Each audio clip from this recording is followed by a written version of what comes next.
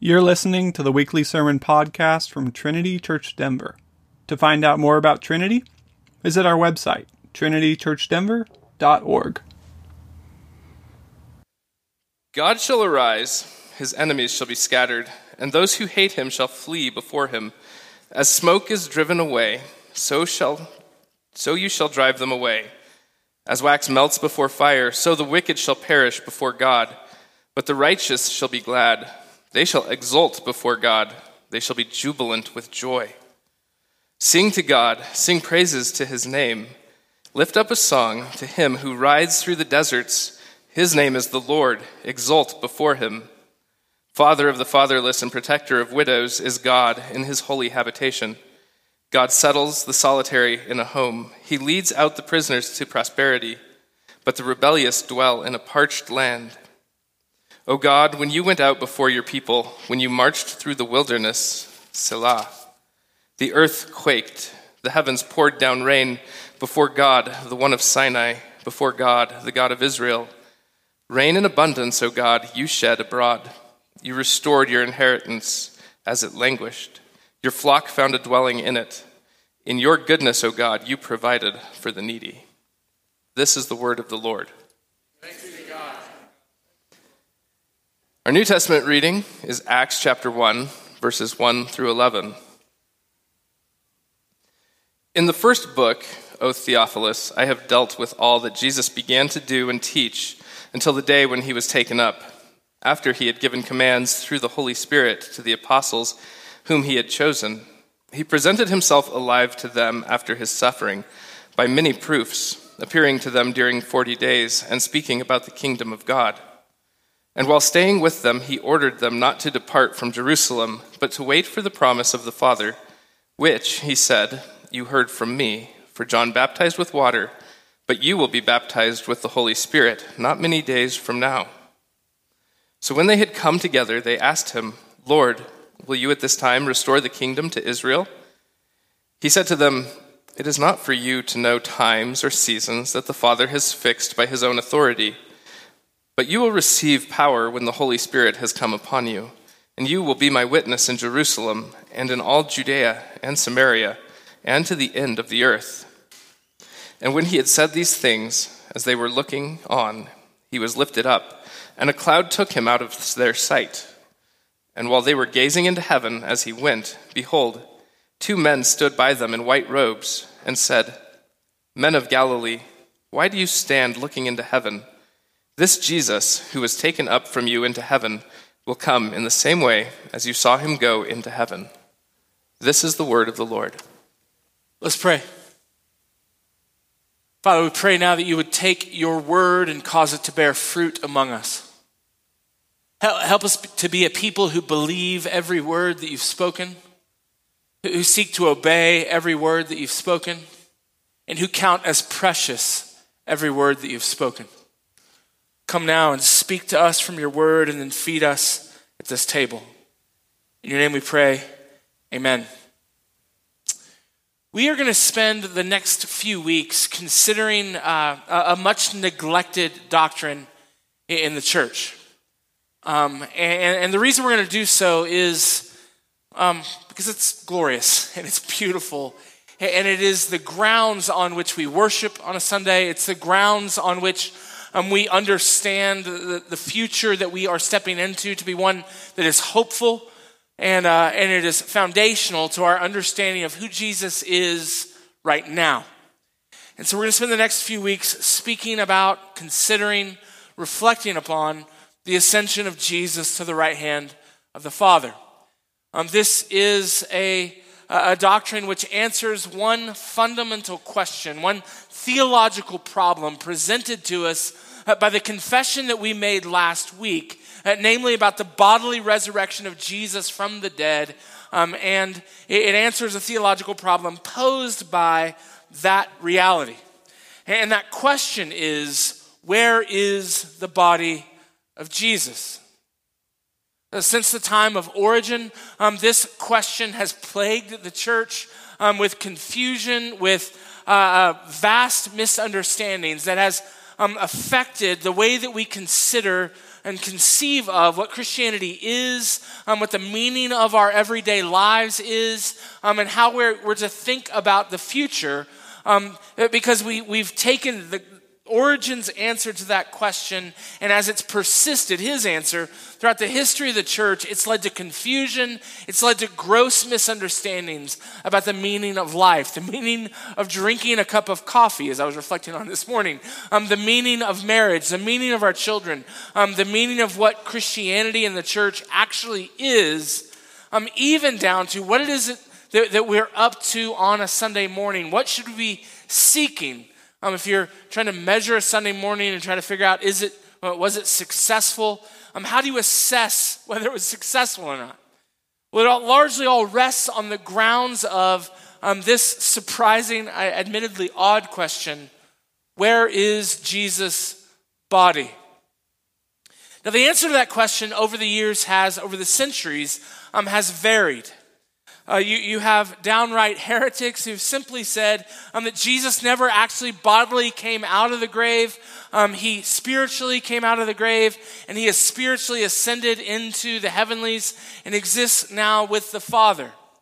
But that confessional heresy, a denial of the bodily resurrection of Jesus, has actually worked its way into a lot of the ways that Christians think about the resurrection of Jesus. Now, we may celebrate and sing loudly that Christ has risen and believe that his body came out of the grave, but that doesn't carry over oftentimes in terms of how we think about Jesus' existence now. We tend to think of Jesus in spiritual terms, as though what actually took place at the ascension was that, yes, Jesus' body came out of the grave, but his ascension in the presence of the Father was somehow merely spiritual. That Jesus exists kind of as a ghost in the presence of God. This is fundamentally a denial of the creed that we just read. We said that he was raised from the dead and he ascended to the Father. That there was no separation between the body of Jesus and the spirit of Jesus. And I want to talk about, just for a minute before we jump into 3 texts this morning. I promise it won't be 3 sermons. But I want to introduce 3 texts to you today that we're going to dive deeper into in the coming weeks. How kind of this skewed understanding, maybe even not conscious skewed understanding of the ascension of Jesus, has actually worked its way into how we conceive of and understand Christianity today, and not the magazine, but our own particular Christian lives today, and even how we've conceived of heaven itself and where we're all going to end up. You see, many times when we think about Christianity and what does it mean to live before God, what does faithfulness to God look like, what does righteousness look like, we posit it in terms that accord with a wrong understanding of the ascension of Jesus. And here's what I mean. People talk about their relationship with God. They talk about what it means to walk faithfully before God, primarily in terms of their kind of internal life, merely how they feel, or for those of us in this room who are Reformed, how they think. Merely thinking about understanding what does it mean to live faithfully before God, primarily in terms of we measure our spiritual life in terms of how do we feel? Do we feel hopeful and happy about God? Or for those of you who are mind-oriented, have I thought accurate, right thoughts about God today? In other words, Christian spirituality becomes very non-physical. It becomes largely unrelated to, except for maybe in the most bare bones ethical terms. It has little to do with my relationship with my wife, how I treated her today. It has little to do with how I raise my kids or what I do in my job day in and day out. Did I do my job well and with skill? When we measure a worship service, when we consider what we're doing when we gather on a Sunday, it primarily has to do with some internal reality going on in our feelings and in our head. You see this reflected in a lot of modern worship styles where worship is approached not in a room with windows and light and people, but they do everything they can to darken the room and fill it with like lasers and smoke, largely to make you forget the fact that you're in a room with people, so that your worship before God is not about a church, it's not about a community, it's not about people singing songs together and hearing scripture together and taking communion together, but rather it's how can we create an environment where you feel as isolated as possible, where you can feel as focused on your own feelings as possible, so that you can have a real spiritual experience. All of this is stemming and is connected to a wrong understanding of where Jesus' body is. If you don't answer that question correctly, if you answer it as it's been answered, as it was answered by Origen, and as it was answered by Bultmann and Schleiermacher, and is answered maybe not consciously, but at least subconsciously by the vast majority of how evangelical Christians have thought in our day, then the physical world, how you eat and how you drink and how you care for your children and how you do your work throughout the week, it becomes subtly maybe at first, but then extensively separated from how we think about where we live and where God is and where Jesus is and how we're to live faithfully before him. Christianity in that realm gets reduced to a kind of Gnosticism, a kind of seeing the body and the physical life as a necessary evil that we have to endure until we can finally be freed of these physical shackles and soar in heaven as ghosts. This is a terrible misunderstanding of Christianity. And it leads to a kind of weak, tepid Christianity that can't change much. And so I want us to reflect first on the story that's laid out for us in the book of Acts, as Luke reflects on it. Then I want to go to two different places in Scripture. The first will be from Daniel 7. I'd love for you to have your Bibles open, flipping to these places. And the second will be Revelation chapter 5. I think what we read about in Acts chapter 1 is the same thing that we're reading about in Daniel chapter 7 and the same thing that John reported to us in Revelation chapter 5. And so where we're going to go today is first to reflect on this biblical narrative, what's going on. The ascension of Jesus, the bodily ascension of Jesus into the presence of the Father, all authority in heaven and earth being handed over to him as the Son of Man, who will execute God's plan, God's purposes, and God's desires on the earth. It's not just an isolated story from Acts chapter 1 that we're kind of trying to invest a whole lot of theological meaning in. It's actually a story that runs the full gamut of Scripture and is for us a story about here is Adam, here is the true man actually achieving, accomplishing, being exalted to the place that man was created to be exalted to. In other words, he does what none of us were able to do. He does what Adam himself was unable to do. He does what David himself was unable to do. Jesus actually accomplishes such that at his name every knee should bow and worship. So first we're going to look at that biblical narrative with some measure of detail, and then I want to draw up, and just in an introductory way, a handful of theological truths that then flow out from this biblical narrative. And attached to those truths are going to be the beginnings of some application for us, which I anticipate we'll dive deeper into in the coming weeks. Anyone have any protests to any? I'm just joking. That's where we're going to go. I was about to say, was that okay? But I don't really care if you think it's okay or not. I'm just going to do it, and we'll see how you feel later. So let's look at this story. Jesus has just come out of the grave. One of the interesting things about Luke and Acts is really supposed to be 2 volumes of the same book. At the end of Luke, it ends with the ascension of Jesus. In the book of Acts, it begins with the ascension of Jesus. That should tell us something about the narrative that Luke is trying to articulate or set before us from his gospel into the book of Acts. Again, you can't see these two books as separate books, but really as two volumes of the same story, the same narrative. They're not meant to be read in isolation. They're meant to be read together. And so when you recognize that and you begin to see volume 1 ends with the ascension and then volume 2 begins with the ascension, you can begin to understand how central the theme of the ascension of Jesus is to Luke. It's foundational to his understanding of the mission of Jesus and the purpose of Jesus and the goal of everything that Jesus has done. His journey to Jerusalem, which is where we began, it was like a month ago now, in the book of Luke, is ultimately a story about Jesus setting his face to Jerusalem. To die, yes.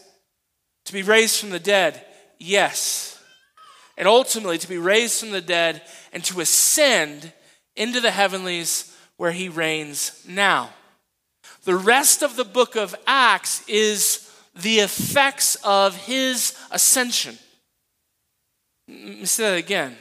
As we hear all of these stories in the book of Acts about the pouring out of the Spirit of God upon the church in Acts chapter 2, of the gospel being preached to the Ethiopian eunuch, of Gentiles, terrible Gentiles, and you guys are the worst, me too, of them coming to worship Jesus, of the church being established and the Spirit of God being poured out everywhere, even Rome.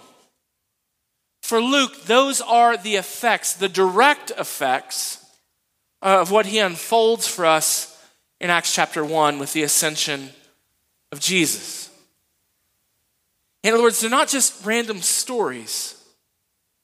Instead, we should think of church planting and missions and the pouring out of the Spirit of God upon the nations of the earth as the direct result of Jesus ascending to the right hand of God.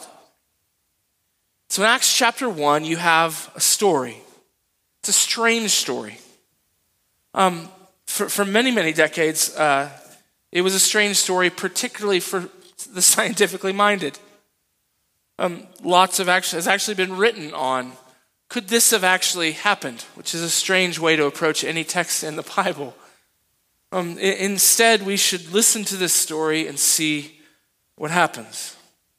Jesus is raised from the dead, and then he spends 40 days with the apostles teaching, particularly teaching them about the kingdom of God, the kingdom of heaven. In verse 8, he promises that something's about to unfold, that something is about to happen. He is going to pour out his Spirit upon them. And then he ascends.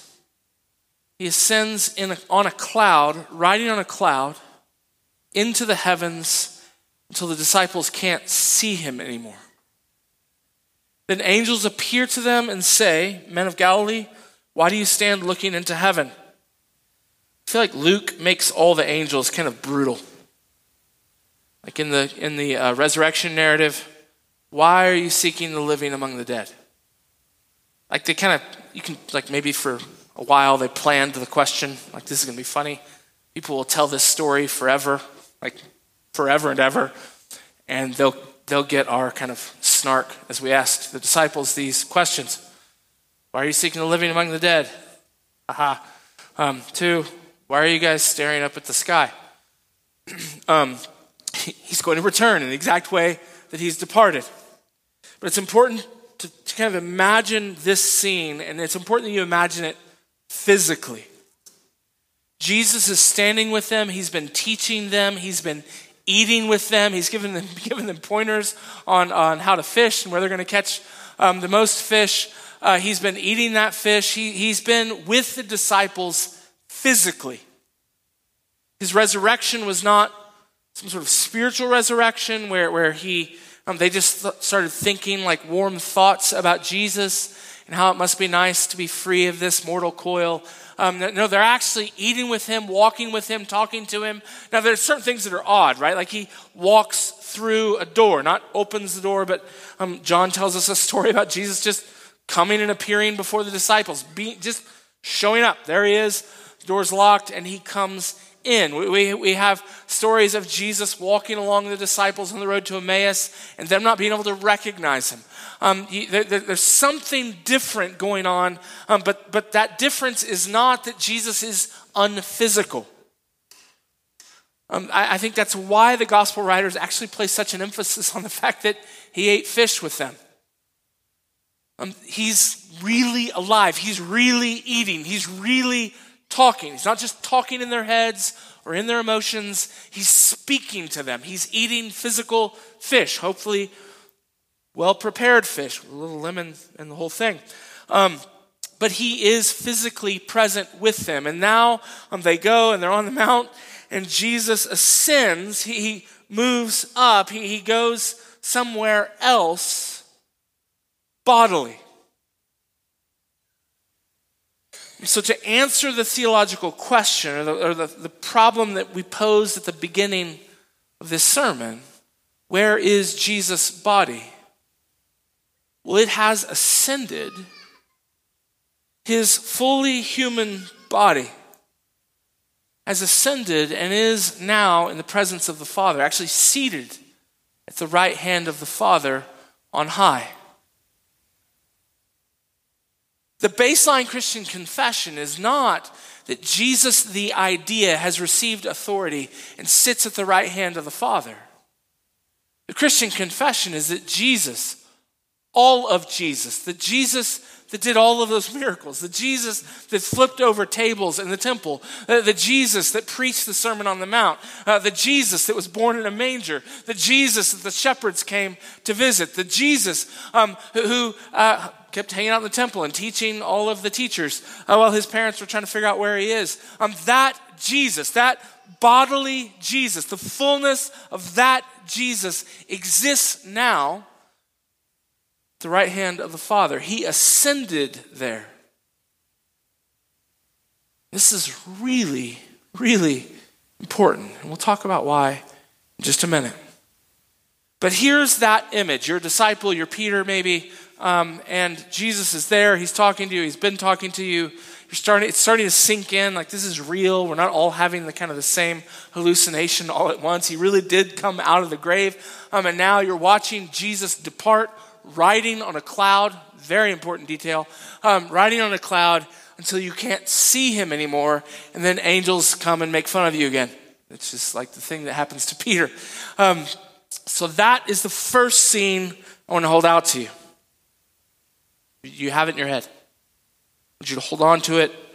You're going to have 3 files open in your head all at the same time this morning. Keep that file, but slide it over to the right-hand side of your brain desk. Got it? Flip over with me to Daniel chapter 7.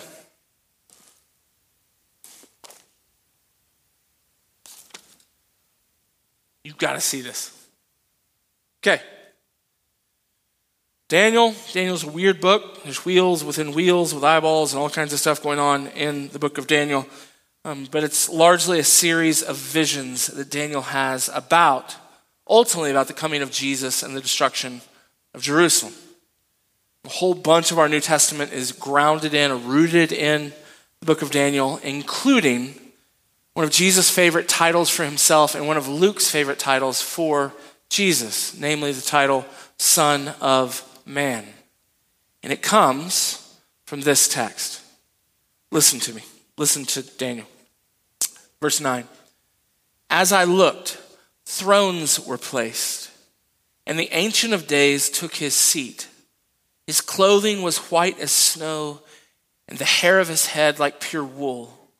His throne was fiery flames. Its wheels were burning fire.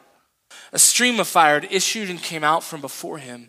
1,000 thousands served him, and 10,000 times 10,000 stood before him.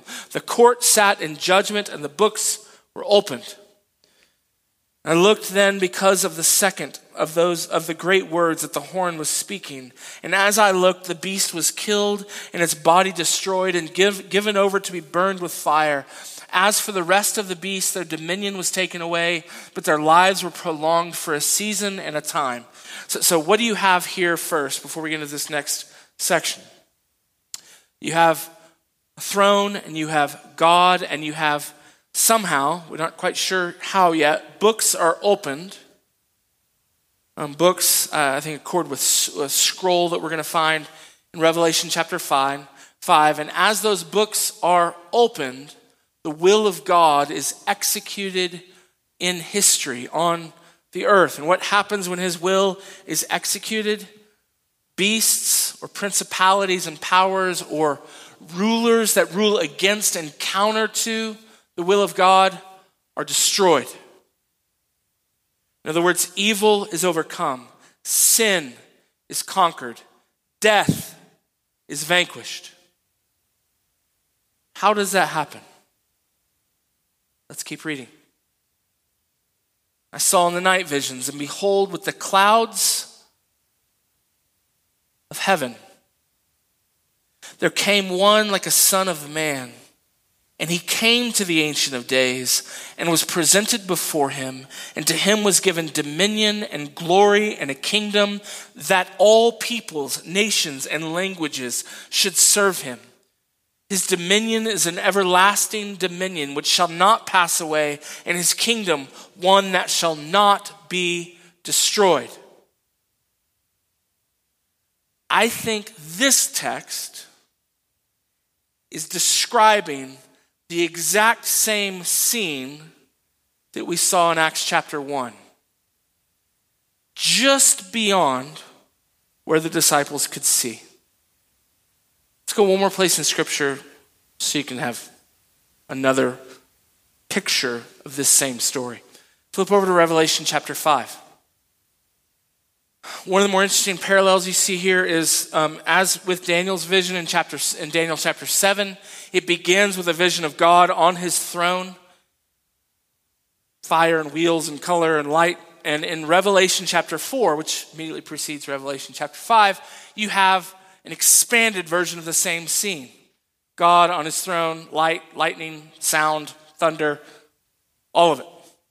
And then, at the very end of chapter 4, well, actually, the beginning of chapter 5, there's a book, a scroll, and a question goes out and says, who can open this book? Who can see the will of God, the purposes of God for earth unfurled? Who can see them actually accomplished in history? How will what God wants done actually take place, actually happen? How will the inheritance come to be executed? The answer is chapter 5, verse 6. Between the throne and the four living creatures and among the elders, I saw a lamb standing as though it had been slain, with 7 horns and with 7 eyes, which are the 7 spirits of God sent out into all the earth. And he went and took the scroll from the right hand of him who was seated on the throne. And when he had taken the scroll, the 4 living creatures and the 24 elders fell down before the Lamb, each holding a harp and a golden bowl full of incense, which are the prayers of the saints. And they sang a new song.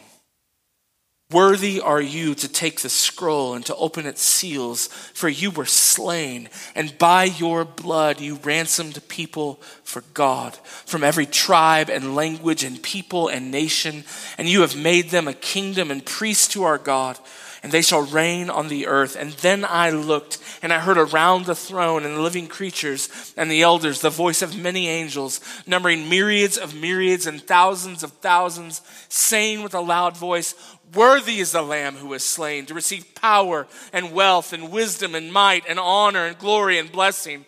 And I heard every creature in heaven and on earth and under the earth and in the sea and all that is in them, saying, to him who sits on the throne and to the Lamb be blessing and honor and glory and might forever and ever. And the four living creatures said amen, and the elders fell down and worshiped. We could spend a lot of time on Revelation chapter 4 and 5. But here's what I want to draw the connection for. You have this parallel in chapter with Daniel 7 from Revelation 4 and 5. You have in Daniel 7, you have the one who is seated on the throne, and there's a book, and that book needs to be opened, and that book is opened, and as that book is opened, who appears but the Son of Man coming on a cloud, and through him all the enemies of God are vanquished. And then you go to Revelation chapter 4 and 5, and it begins with God on his throne and a book that needs to be opened. And no one is found worthy to open that book until the Lion of Judah, who has the appearance of a slain lamb, appears.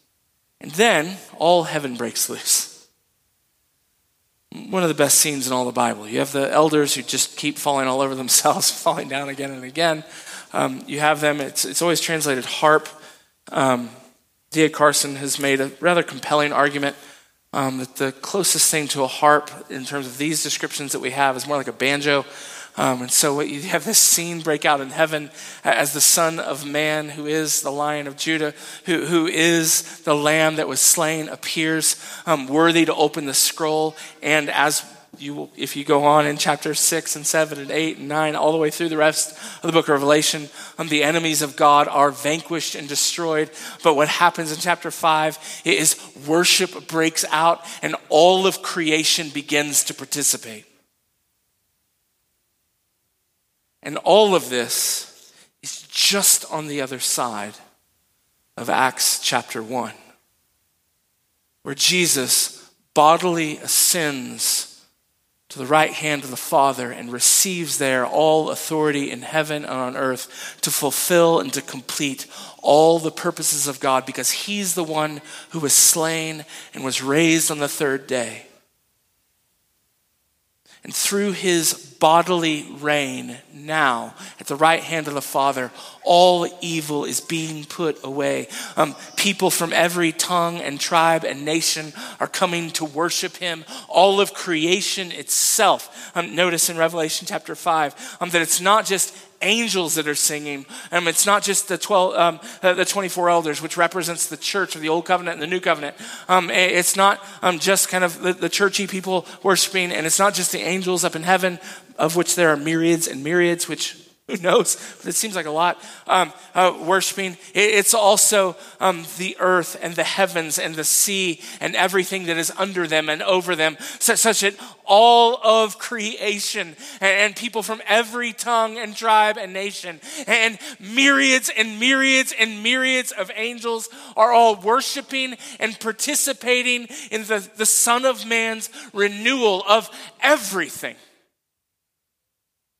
In other words, what we're looking at in Revelation chapter 4 and 5, what we're looking at in Acts chapter 1, what we're looking at in Daniel chapter 7 is not kind of some spiritual, emotional high that Jesus somehow in his mind ascended to the heavenly realm and his body was somehow left behind or discarded. No, what we see is the full physicality of humanity brought into the throne room of God and blessed as the means by which God intends to renew everything.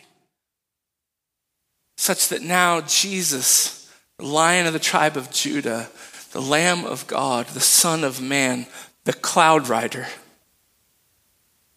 rules with absolute and good authority over everything. The meaning of Christianity is not that you start merely thinking heavenly thoughts and feeling heavenly feels. It will just get better over time. It is the renewal of this creation, the restoration of this world, the ingathering and conquering of all the nations. Because Jesus Christ died on the cross bearing our sins, and with his blood he purchased men and women from every tongue, tribe, and nation. And he was raised from the dead, and his body ascended into the heavens, where he sits bodily enthroned forever and ever and ever. And he, as the angels in Acts chapter 1 said, will return just the same way he came. In other words, in his body. Which, just a little side trail, which I don't have time for, but it's an amazing thing to imagine and consider. In the new creation, when everything is done, you will still be able to walk up to Jesus and talk to him. And hear his words. And maybe eat fish with him. Evidently, he's really into fish in the new creation. Probably knows how to cook it really well. Like, in other words, it's not like, hey, you're going to become a disembodied thing somewhere. Like floating around, like foggy. The picture of what new creation looks like, where Jesus is taking all of this right now, is not less physical and less fullness of life and less bodily, but more rich, more full, more bodily, a thicker description of reality. I mean, if you've never read The Great Divorce, one of the it's a book written by C.S. Lewis. It's an essay about some hell dwellers who get to take a vacation and visit heaven. And they hate it. They absolutely hate it because they're kind of foggy, ghostly. In fact, he refers to them as ghosts throughout the book. And they go up to heaven, and heaven is thicker, richer, fuller. They have a hard time walking on the grass because the grass is more firm than they are, and it pierces their feet. Water droplets in heaven could crush them because it's thick and rich and full. Now, what does all of that have to do with now, and what are some of the theological implications of it? I want to briefly touch on these, and I promise we're going to come back to them in the coming weeks.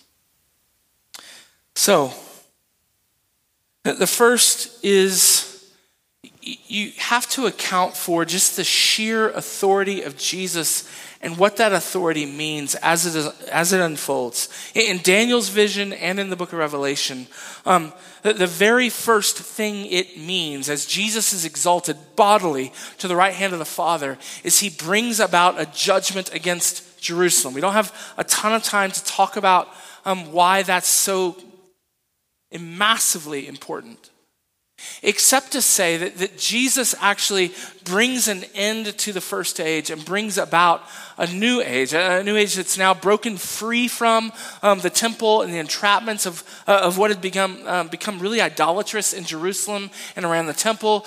Jesus is exalted to the right hand of the Father, and a large portion of the book of Revelation is simply about the judgment of God coming against that city for killing Jesus and rejecting God.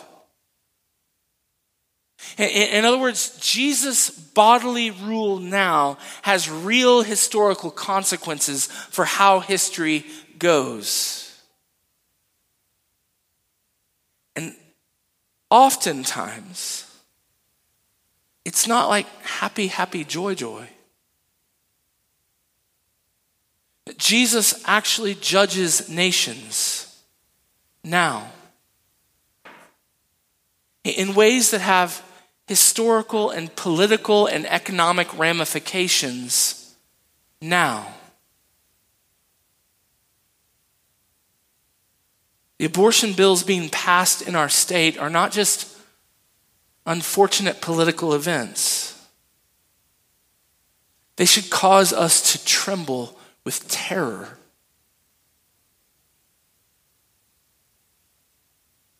Lest Jesus begin to judge us for murdering millions of children in the way that he decided to destroy Jerusalem. So Jesus has been handed, the Son of Man, the Lamb, the Lion of Judah has been handed all authority in heaven and on earth, and he even now has begun to execute the judgments of God on the earth.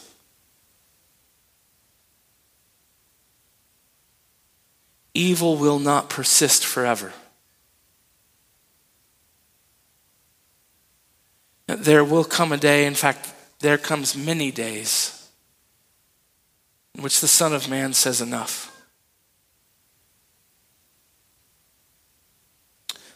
First theological point. Second, it is important to see that Jesus as our representative, as the one that we are bound to. It's interesting, if you consider the two sacraments given to the church, the bread and the wine and baptism, both of them at the very heart of what they are a uniting of a person with Jesus. It says, as we baptize someone, that you're united with Jesus in his death, his resurrection, and his ascension. We are bound up to Jesus.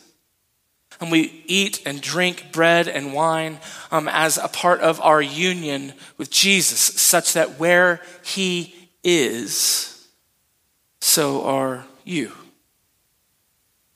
Such as what he's done to you. The reason why that union matters, the reason why we practice that union, we're reminded of that union, we participate in that union week in and week out, is because as he died for our sins, it's very, very important. It's of paramount importance that you recognize by faith, and not just in your head, but actually participating and eating and drinking and remembering our baptism, that you are reminded that as Jesus died for your sins, you died. Maybe one of the best lines ever preached in this church, not by me. As a man said, when you're confronted with your sin, you are free to confess it and acknowledge it, because you can say, I have already died. I've died in Christ. I was buried with him. So I can confess my sins. I can own my sins. I can repent of my sins. Because Jesus died for my sins, and in his death I died. But guess what also? In his resurrection, you and I were raised. Then here we get to the ascension. And in his ascension to the right hand of the Father, you in fact ascended to the right hand of the Father. There is no part of your life that is not lived before the face of God.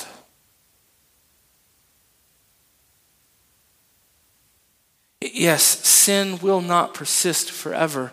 But if you consider what Christianity or what Christian spirituality looks like to be something kind of going on in your heart or in your motives or merely in your head, and not as it pertains to how you do everything, you haven't understood the heart of Christianity.